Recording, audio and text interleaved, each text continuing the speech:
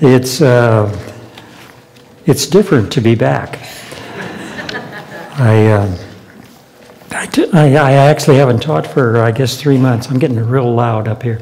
I haven't taught for 3 months, and so I've asked a couple of people, what am I supposed to do when I get up here? Somebody will say, be short.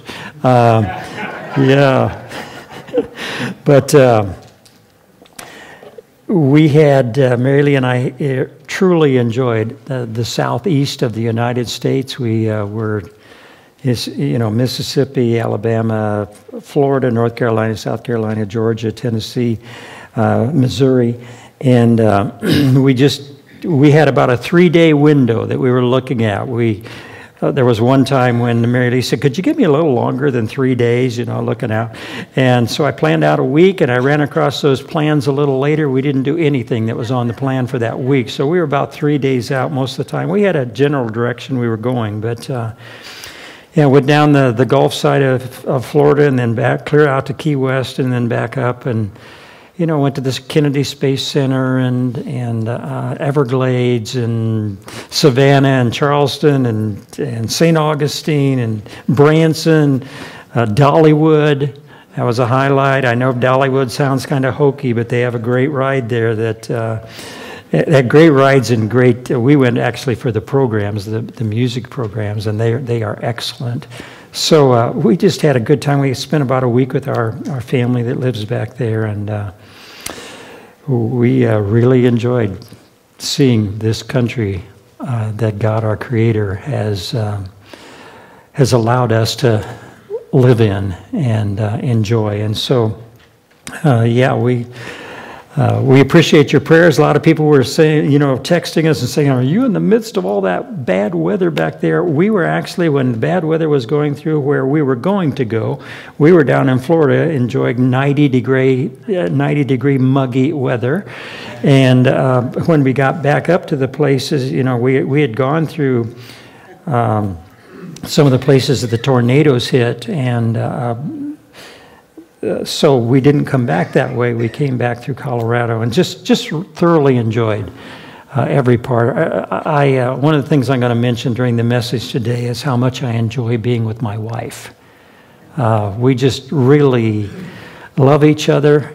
I know it's a choice for her. It's easy for me, but we just really enjoy our time together, and we give all the praise to our Lord Jesus that He allows us to be in a marriage that we want to be together and look forward to being together, and so we're very thankful for that. I don't know how many of you are aware that Judy Shepard went to be with our Lord Jesus this week. Dave is here with Phil this morning, and we extend our sympathies, but we acknowledge that Judy is no longer suffering and she is with our Lord Jesus. Just Mary Lee and I were talking about that, how wonderful to know where somebody is after they have physically died. You understand that when you become a Christian, that's when you die to who you were. You were in Adam. You were dead spiritually. You were a sinner by nature. And when you became a Christian, that old man died, and you became a new person in Jesus Christ. And that new person in Jesus Christ will never die. You are not your physical body. Our physical bodies will still die so that we can receive redeemed ones. But understand, you died. If you're a Christian, you died long ago. And now, being this new person in Christ, you will never die, ever. You have eternal life that just continues on, even though you shed the old physical body, and Judy now has a new one. That's really exciting to understand that. But we're so thankful that we know where people who are Christian, we know where they are, and that we look forward to being with them again someday. So. But please, I don't think we know when a service is going to be yet, but please be much in prayer for the family as they deal with their mom and their wife not being with them anymore. So, yeah, I appreciate your prayers on that. I'd like for you to turn in your Bible, if you would, to Revelation chapter 2. Well, actually, we're going to start with chapter 1, but we're going to study chapter 2 today. And let's just go to our prayer. Father, as you know, I'm a little nervous this morning, just not having been up here for a while, and yet Mary reminded me that when we are weak, then we are strong. And so I told her, well, I must be the strongest man on earth this morning then, because it just keeps me dependent upon you.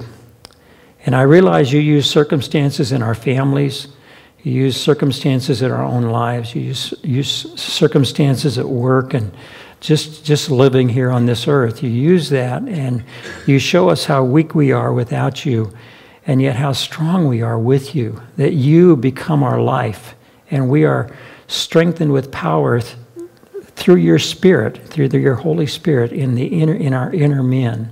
And so we thank you for living your life in us and through us.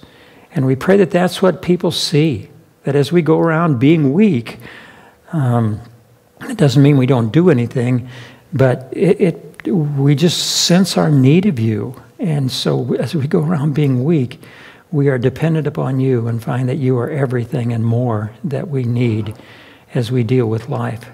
And so thank you for letting us be together this morning. I pray that we would enjoy our time of fellowship with one another. That it would be a special time of just learning more about you.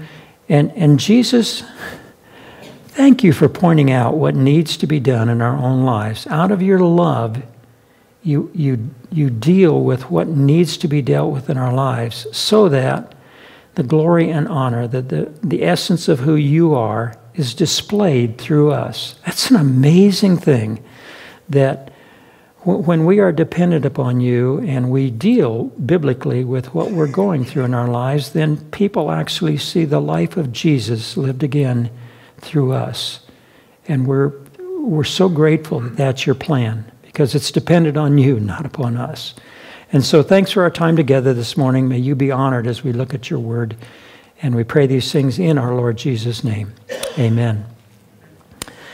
We are looking at Revelation chapter 1, and I'd like for you to look at the first verse of chapter 1. We're just going to read through the chapter.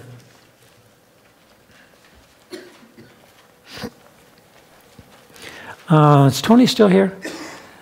I need these lights to see better. Do you know how to do that, Josh? I just...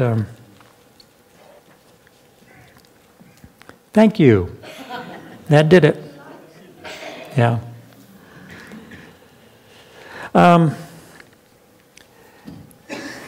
Chapter 1, verse 1 of the Revelation. Notice it's a revelation. It's one revelation. The whole book is a revelation. It's not revelations. It's not plural. It's singular. This is the revelation of Jesus Christ, which God the Father gave him to show his bondservants the things which must soon take place.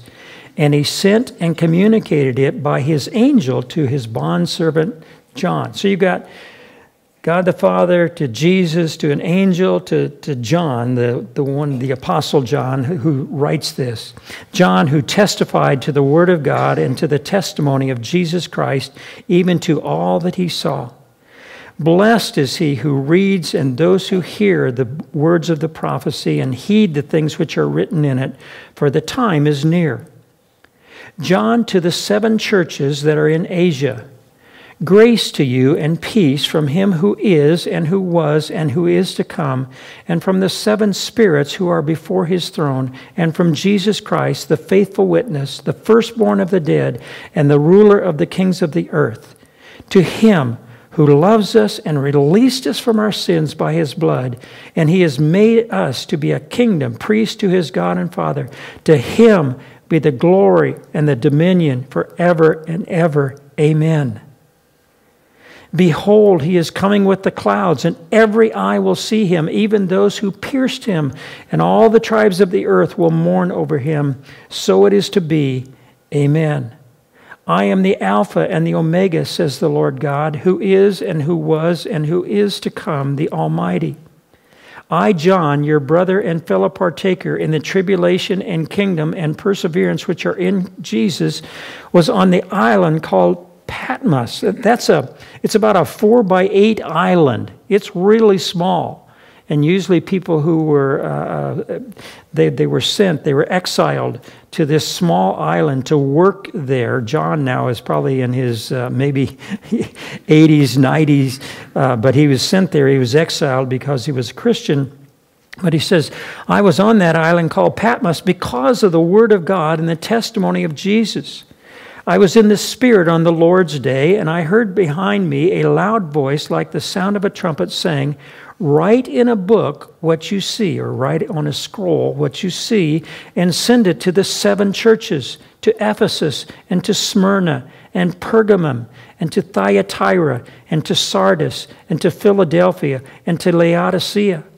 Then I turned to see the voice that was speaking with me, and having turned, I saw 7 golden lampstands. And in the middle of the lampstands, I saw one like a son of man. So here you have these 7 golden lampstands in a circle, and there in the middle of those lampstands, I saw one like a son of man, clothed in a robe reaching to the feet, and girded across his chest with a golden sash. His head and his hair were white like white wool, like snow, and his eyes were like a flame of fire. His feet were like burnished bronze when it has been made to glow in a furnace, and his voice was like the sound of many waters. In his right hand he held 7 stars, and out of his mouth came a sharp 2-edged sword, and his face was like the sun shining in its strength. When I saw him, I fell at his feet like a dead man, and he placed his right hand on me, saying, don't be afraid, I am the first and the last and the living one. And I was dead, and behold, I am alive forevermore, and I have the keys of death and of Hades. Therefore write the things which you have seen, and the things which are, and the things which will take place after these things. As for the mystery of the 7 stars which you saw in my right hand, and the 7 golden lampstands, the 7 stars are the angels of the 7 churches, and the 7 lampstands are the 7 churches. To the angel of the church in Ephesus write, the one who holds the 7 stars in his right hand, the one who walks among the 7 golden lampstands, says this, I know your deeds and your toil and perseverance, and that you can't tolerate evil men, and you put to the test those who call themselves apostles, and they are not, and you found them to be false. And you have perseverance and have endured for my name's sake, and have not grown weary. But I have this against you, that you've left your first love. Therefore remember from where you have fallen, and repent and do the deeds you did at first, or else I am coming to you and will remove your lampstand out of its place unless you repent. Yet this you do have, that you hate the deeds of the Nicolaitans, which I also hate. He who has an ear, let him hear what the Spirit says to the churches, plural, churches. To him who overcomes, I will grant to eat of the tree of life, which is in the paradise of God. And then there are 6 more churches that we'll be looking at over the next 6 weeks. I remember when I met Mary Lee Miller. It was actually a blind date for her. She had no idea that she was going out with a frog. I had seen her from a distance, and I thought, I am luckiest man in the world right here to have this one time with her. Within 5 minutes, she shared her love for the Lord Jesus, that she was sold out to Him. And we hit it off really well that first time that we went out together. And as time went by, I grew in love with this young lady. I couldn't wait to be with her. I'd do anything to be with her. We had a love relationship. I remember one time I was coming home from college, and usually I rode with my roommate. He had a car and I didn't. And usually, but that weekend I still wanted to go home, but he wasn't going to where he was going. And so I hitchhiked about 70 miles. It was dark when I started. I went south out of Angola, Indiana, and went to down to Fort Wayne, and then I picked a hitchhiking ride. I picked up a ride and got down, and so all of a sudden it starts raining. It's just pouring rain, and the person lets me out in Fort Wayne, and I get another ride with somebody. I think I was standing underneath a bridge, and I got another ride, and we went, and the person turned off in the middle of nowhere. We were going toward my town of Bourbon, Indiana, going west, and they left me off, and I thought, Lord, here I am. I want to be with Mary Lee, willing to do anything, and I was on this corner, it was the main highway, 30, but in terms of where I was, it was in a pouring rain, and all of a sudden a truck driver stopped for me, a semi-truck driver, great big truck, and he pulls off the road, sees me. I don't even know how he saw me in that rain, but he pulls off, and I got the rest of the way into my hometown so I could be with this one that I loved. And I just, I'd do anything to be with Mary Lee. And I found on these trips that we just took these past several years that I love to be more with her today, and I love her more today than I did even then. I think I loved her with everything I knew to love her with at that time, but as the years have gone by, our love has deepened, and I love to be with her. And do you remember that when you first became a Christian, how you loved Jesus, and you just couldn't wait to spend time with him, and you just wanted to know all about him, and you just enjoyed listening to him through the Word, and you had this love relationship, and that's the way really I define Christianity. Christianity is a love relationship with the Lord Jesus. And that's what the Ephesians had. They had enjoyed that. But they had left their first love. That's the accusation that Jesus makes. They had left their first love.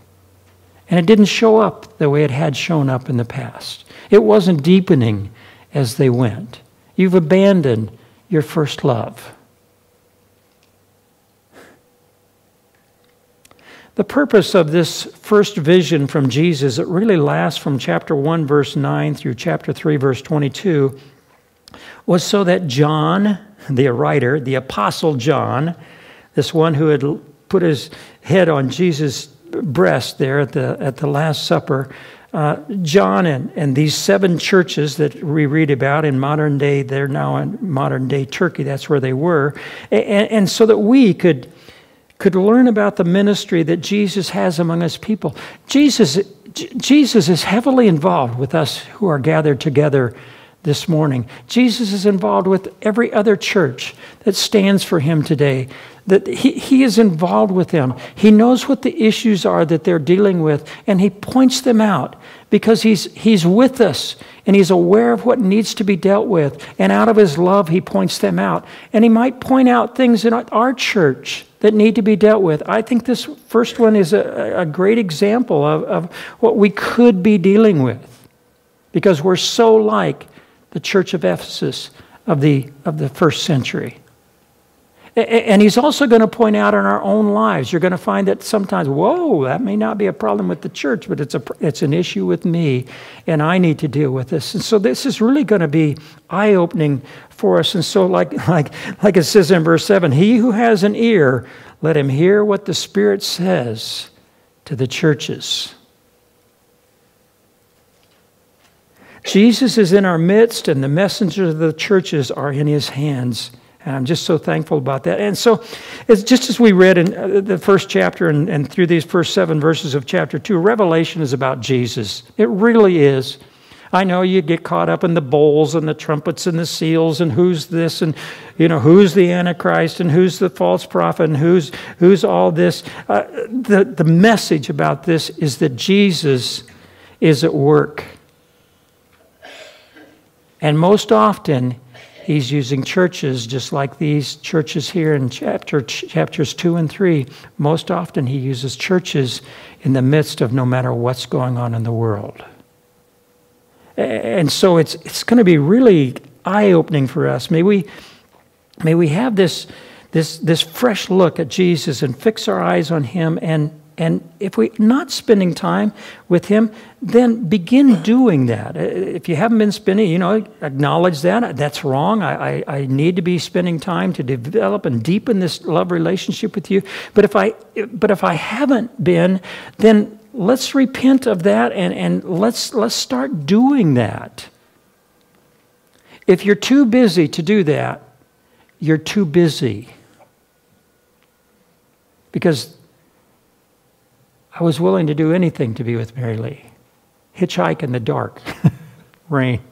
I wanted to be with her.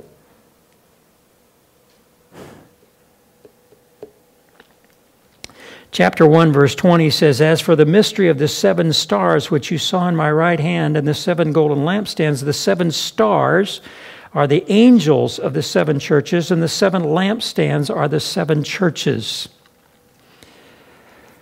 The mystery is revealed. A mystery is something that has been hidden, but now God has revealed that, and he's revealed that concerning these 7 stars and these 7 lampstands. The 7 stars are the angels. The word angel means messenger. Sometimes it's used in the Scripture, in fact, most times it's used in the Scripture concerning angels, these spiritual beings that the Bible talks about that are in our Lord's presence and are really, they are sent forth to serve us. Other times, though, it can be translated messenger. You have that used in several places in the Scripture, Mark 1, chapter 2, and Luke chapter 7. So you have several places. So are these angels ministering spirits sent forth to serve those of us who know our Lord Jesus? Or perhaps it's the leadership, the messengers of a local church entrusted with the communication of God's message. Sometimes it appears that we're dealing with angels, and that very easily could be. Other times it appears that he's talking about maybe to the leadership of that local church. So I think sometimes you can almost use them interchangeably here. But we know that these 7 churches, I consider that they had 7 issues. One is an active church, and sometimes they were maybe overactive. One was a suffering church. Another one is a compromising church. Another one is a tolerant church. Another one is a sleepy, or he describes them as a dead church. Another one is a faithful church, and the last one we're going to look at is a self-sufficient church. They didn't need God. At least that's what they thought. That's the one where he stands at the door and knocks. He knocks at the door of the church and says, "Let me in." They've shut him out.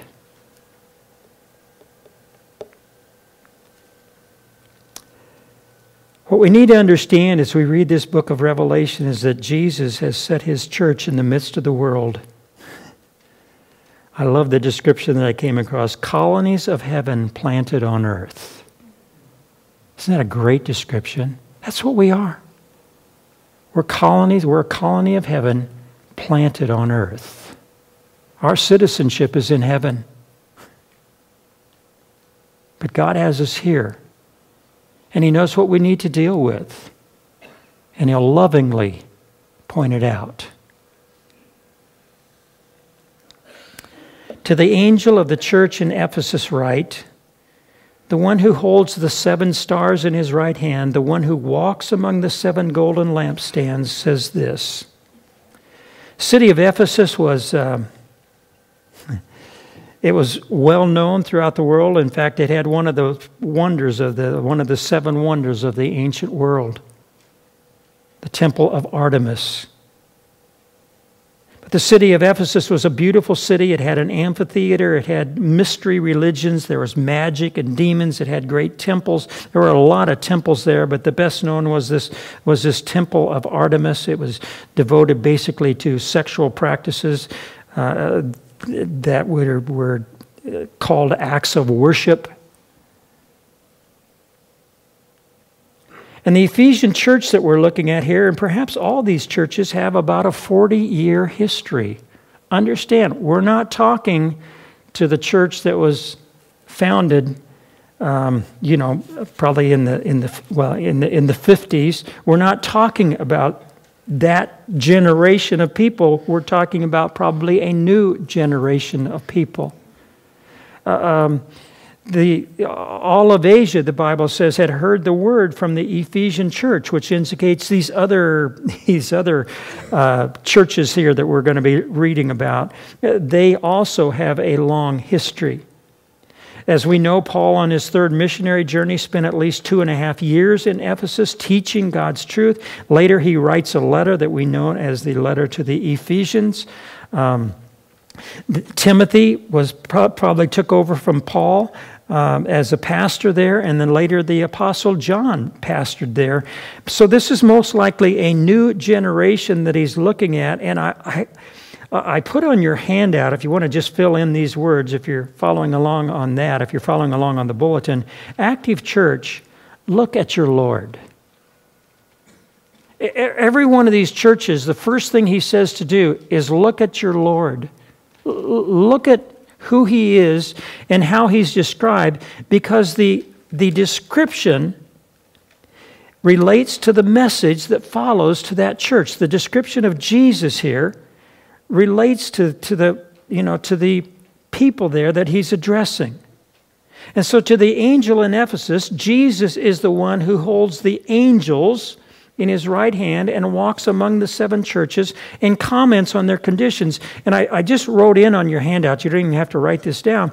But I came across this quote. These details of Jesus remind us that our problems are not solved by first looking inward.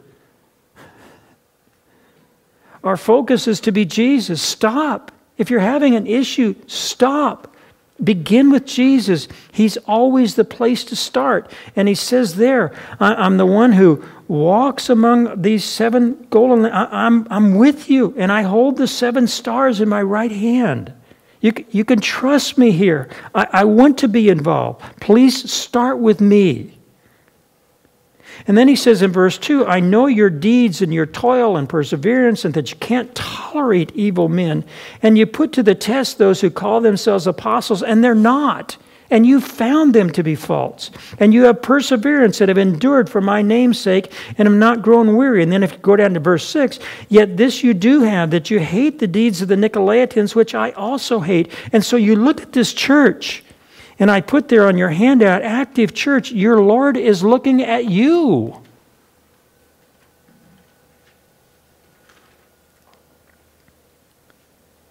And I wrote a whole bunch of stuff there on your handout. I'm fully aware.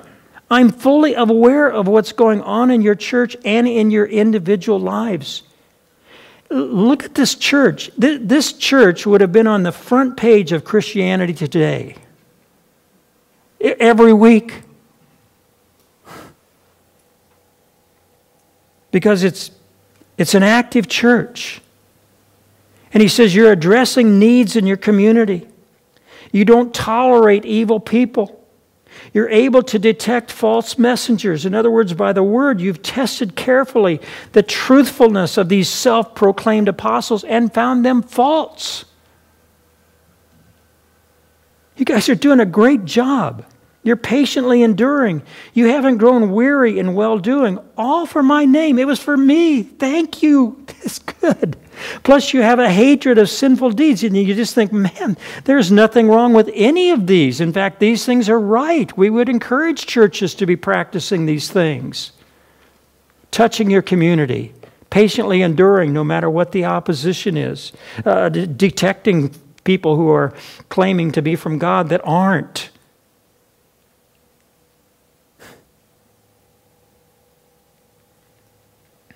But Verse 4. I have this against you, that you've left your first love. The word left means to abandon, to forsake. Jesus is very blunt here. He wants them to know what the issue is that he has with them as a church. Active church, I put this on your handout, active church, where's your love?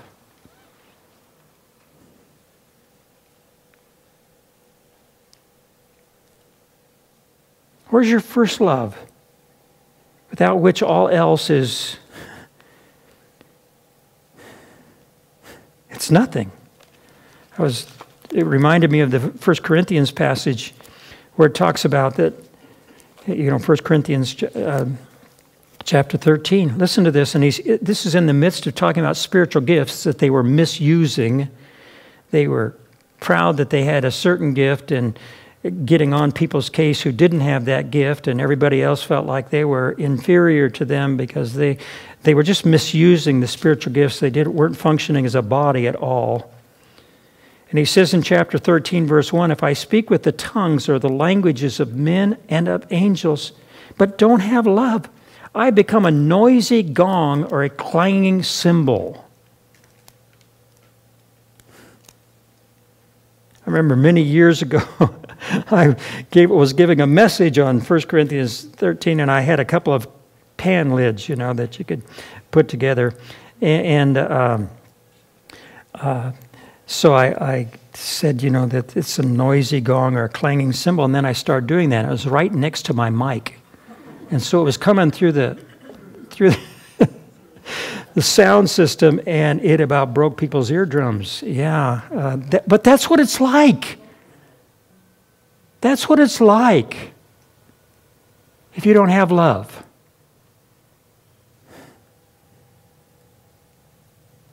And he goes on and says, if you have the gift of prophecy, and if you know all mysteries, which is a gift, and if you have all knowledge, which is a gift, and if I have all faith, which is a gift, so as to remove mountains, but don't have love, I'm nothing.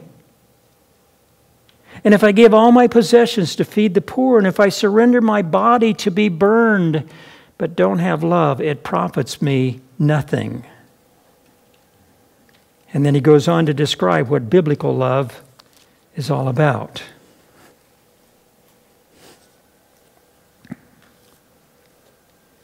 You second-generation Christians have allowed activity to replace your love for me.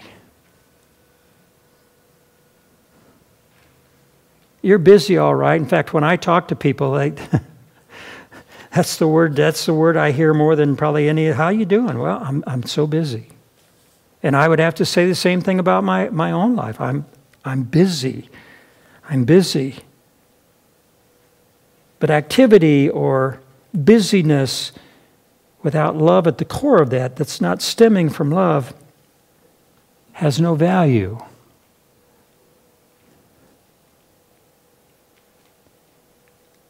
The Christian life, as we said before, is a love relationship with Jesus. Our activities are to stem from His love for us and our love for Him.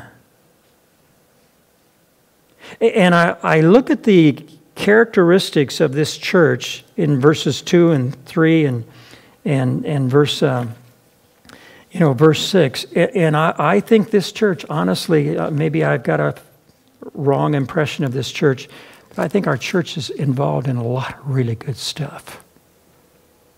I do. Seems like we're touching our community in the name of our Lord Jesus. We're standing firm in Him in the midst of maybe a state that is really going haywire in terms of its thinking and legislation, beliefs. And I think Jesus would commend many of the things that we are doing, just like He did here with the Ephesian church. And I don't even know whether this is an issue with our church as a whole. I certainly hope abandoning our love, our first love, isn't an issue with us. But But if it is, let's deal with it. And if it's an individual issue, let's deal with it. Maybe our church is responding out of love, or maybe our love that we're extending is because of our deep relationship, our walk with Jesus. But if it's not, let's do what he says to do here. Being active ourselves, how would we have responded?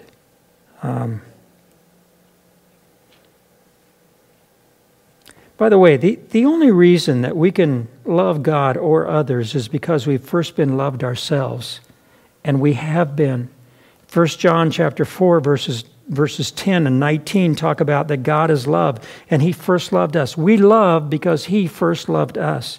The Romans chapter 5, verse 8, but God demonstrates his own love toward us, in that while we were yet sinners, Christ died for us.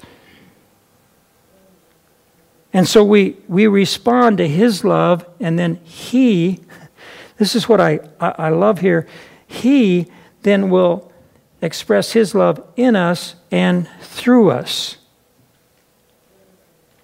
Our first experience of Christianity was characterized by love, and love is revealed. My love for Mary Lee, one of the greatest things we do for each other is spend time with each other. We talk with each other. We listen to each other.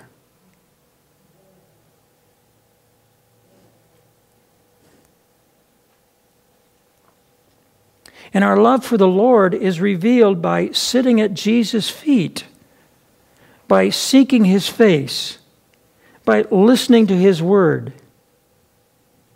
Our love is revealed by obedience and by faith, and by integrating him in every aspect of our love. It is practicing his presence. God, we acknowledge. It's interesting, as Mary Lee and I are talking, many times we will just, the Lord is included in our conversation, that all of a sudden we say, Lord, thank you. Thank you for the way you're dealing with this situation, or thank you for how you're revealing yourself to us in our daily walk with you, in our relationship with one another. It's just integrating Jesus into every aspect of your life. And so as a lampstand that has been loved and has responded to that love, as a lampstand, where is the love that testifies to the God who is love? When people see us, do they recognize love? And I think that's one of the great dangers here that you have of this church. The danger is that, well, we're doing a lot of stuff in the community, and we're sharing money with missionaries and financing people spreading the name of Jesus around the world, and we can't tolerate evil men, and we've put to the test those who call themselves apostles and they're not, and we've found them to be false. And the problem is we can become very judgmental and think that in some way we are, out of pride, think that somehow we are superior because of what we're doing. Or we maybe feel superior because of our theology. That drives me crazy, by the way. All these different theological systems, and it's almost as like the theological system is more important than the Bible. They read everything through the screen of theology, and they make things say something that it really doesn't say, but it fits with their theology. The Bible should determine our theology. Our theology shouldn't determine how we interpret the Bible. And so people will come and say, well, are you this, are you this persuasion or this persuasion or this persuasion? I call our church a biblicist church. We're not a certain theology. If a passage teaches something and we're teaching it in context, that's what we teach. And so I think there's a danger here that, and I wouldn't doubt that, I think they probably were using some of that, but love wasn't evident. It wasn't evident that they loved each other. It wasn't evident that they loved Jesus. It wasn't evident that they loved the sinner.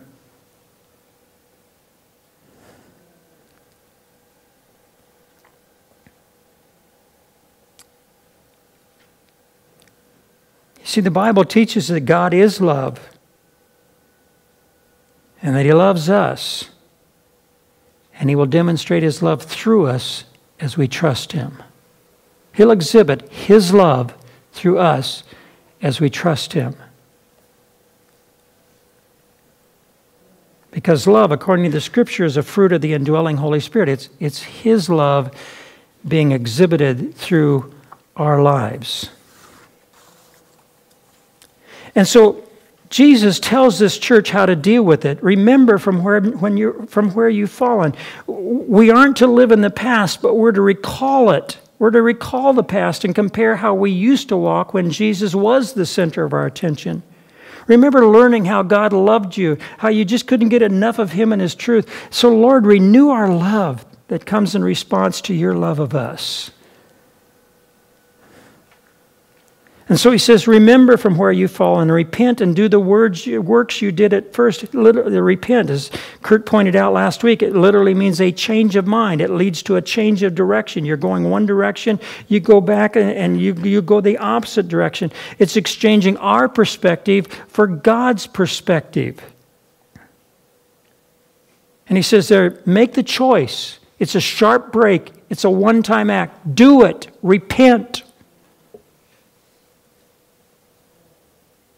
Lovelessness is sin.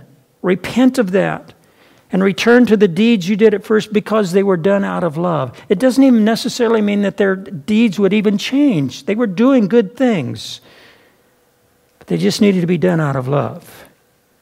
And I put on your handout, active church, look at what's at stake. Unless you repent, I am coming, and I will... We look forward to the Lord's coming, but not the way He might come here. Unless you repent, I am coming and will remove your lampstand from Ephesus. And so will the coming of Jesus to our church be good news or bad news? In this case, He says, I'll remove your lampstand. I just was thinking of this. This church stands in danger of being shut down by the Lord.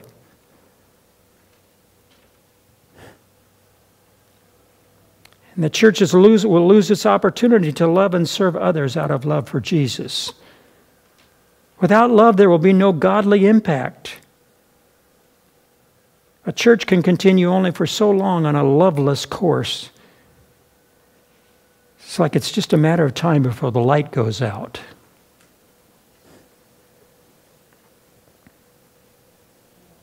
Now, this was a church in the midst of the fifth largest city in the Roman Empire, about 250,000. The city would be left in spiritual darkness. Doesn't mean the Lord would abandon the city. No.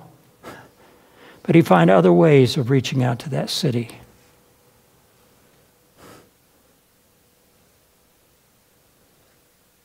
Verse 6, lest you be discouraged, I do have one more thing to commend you. You hate the deeds of the Nicolaitans, which I also hate. An early church father, Hippolytus, identifies this group as one that linked the Christian faith with loose sexual practices and idolatry. The Ephesian church hated this group's sinful deeds. Romans chapter 12, verse 9 says, abhor what is evil, cling to what is good. There was no compromise like we're going to read about in chapter 2, verse 15 with the Nicolaitans. And then he says in verse 7, listen up.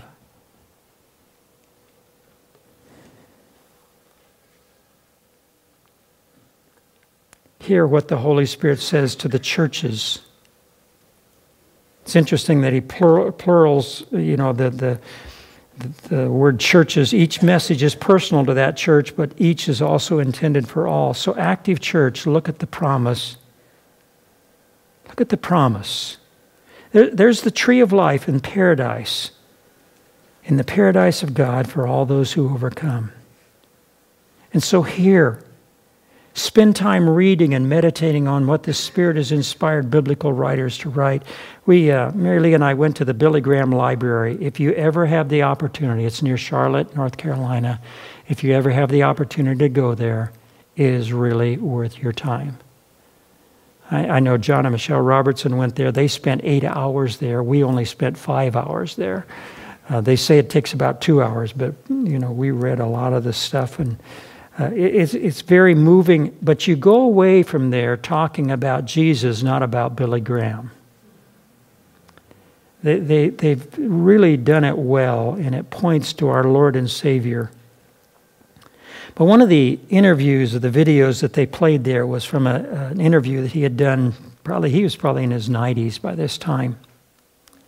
And they asked him, if you had it to do all over again, what would you do? And he thought about it a little while, and then he said, first of all, I would spend more time studying God's Word and meditating on it. And the second thing I would do is I would just spend an enormous amount of time telling Jesus how much I love him.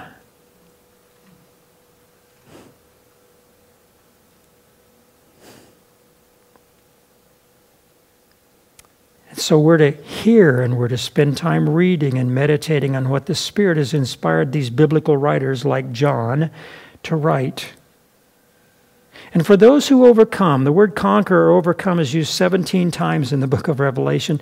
This isn't an offer of salvation. As far as we can tell, these people were Christians. The issue here is overcoming the wrong kind of busyness, activity. It's making time. Making time. If it means getting up an hour earlier in the morning, whatever it means for you. If it means spending your lunch hour, whatever it means, if it means staying up later at night or using your hours at night in a different way.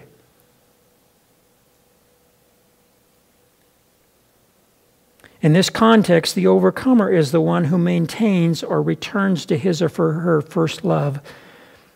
Overcomers are individuals who, irregardless of what the church as a whole does, these overcomers are determined to remember, repent, and do. And if you do, you'll eat from the tree of life. The tree of life was in the Garden of Eden in the beginning, Genesis chapter 2, verse 9. It appears again in the last book of the Bible, the last chapter of the Bible, Revelation 22, verse 2.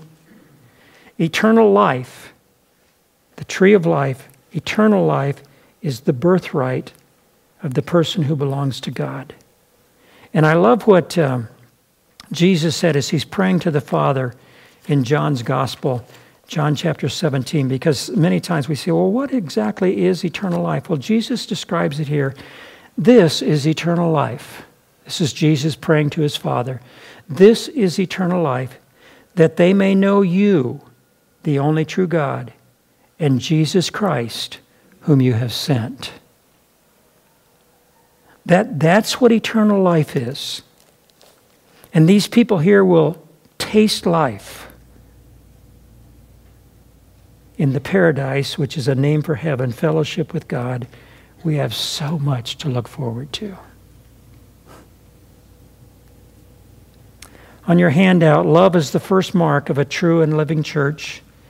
The church today has a Lord who loves us, who holds us and walks among us. He is to be loved in return. Christianity is this loving relationship with a loving God. We remind ourselves that our lives revolve around this most intimate relationship.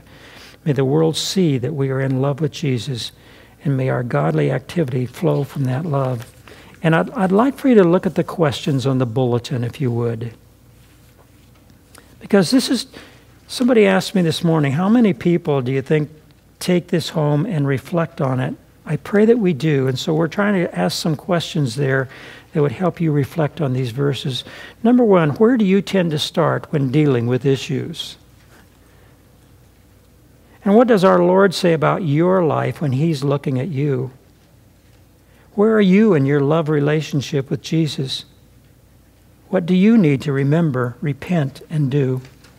Look at 1 Corinthians 13, 1 through 3, and see the impact of a person who is active but doesn't love. Why is eating from the tree of life an encouraging promise for you? How do you need to make the truths of this passage personal? what's the first step you'll take? And I would encourage you, if you have your family here, go through these questions as a family. And mom and dad, if you're dealing with your kids will be as open as you are.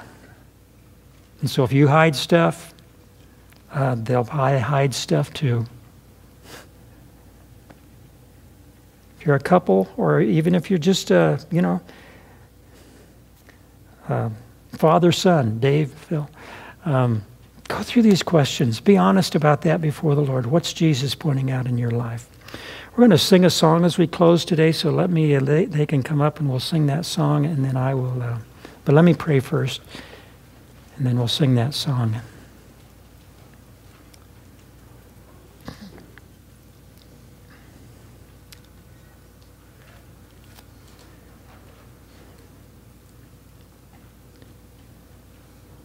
Father, I don't know why this passage has been so personal with me. It is. I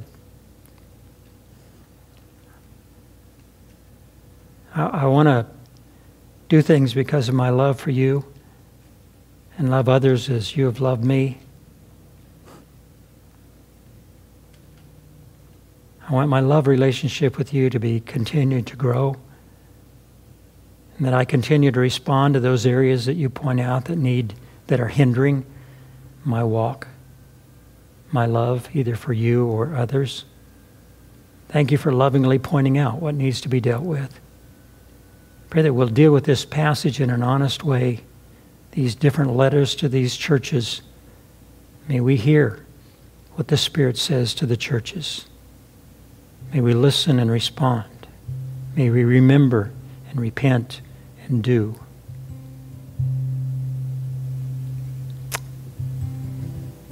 Give me Jesus. It's in His name we pray.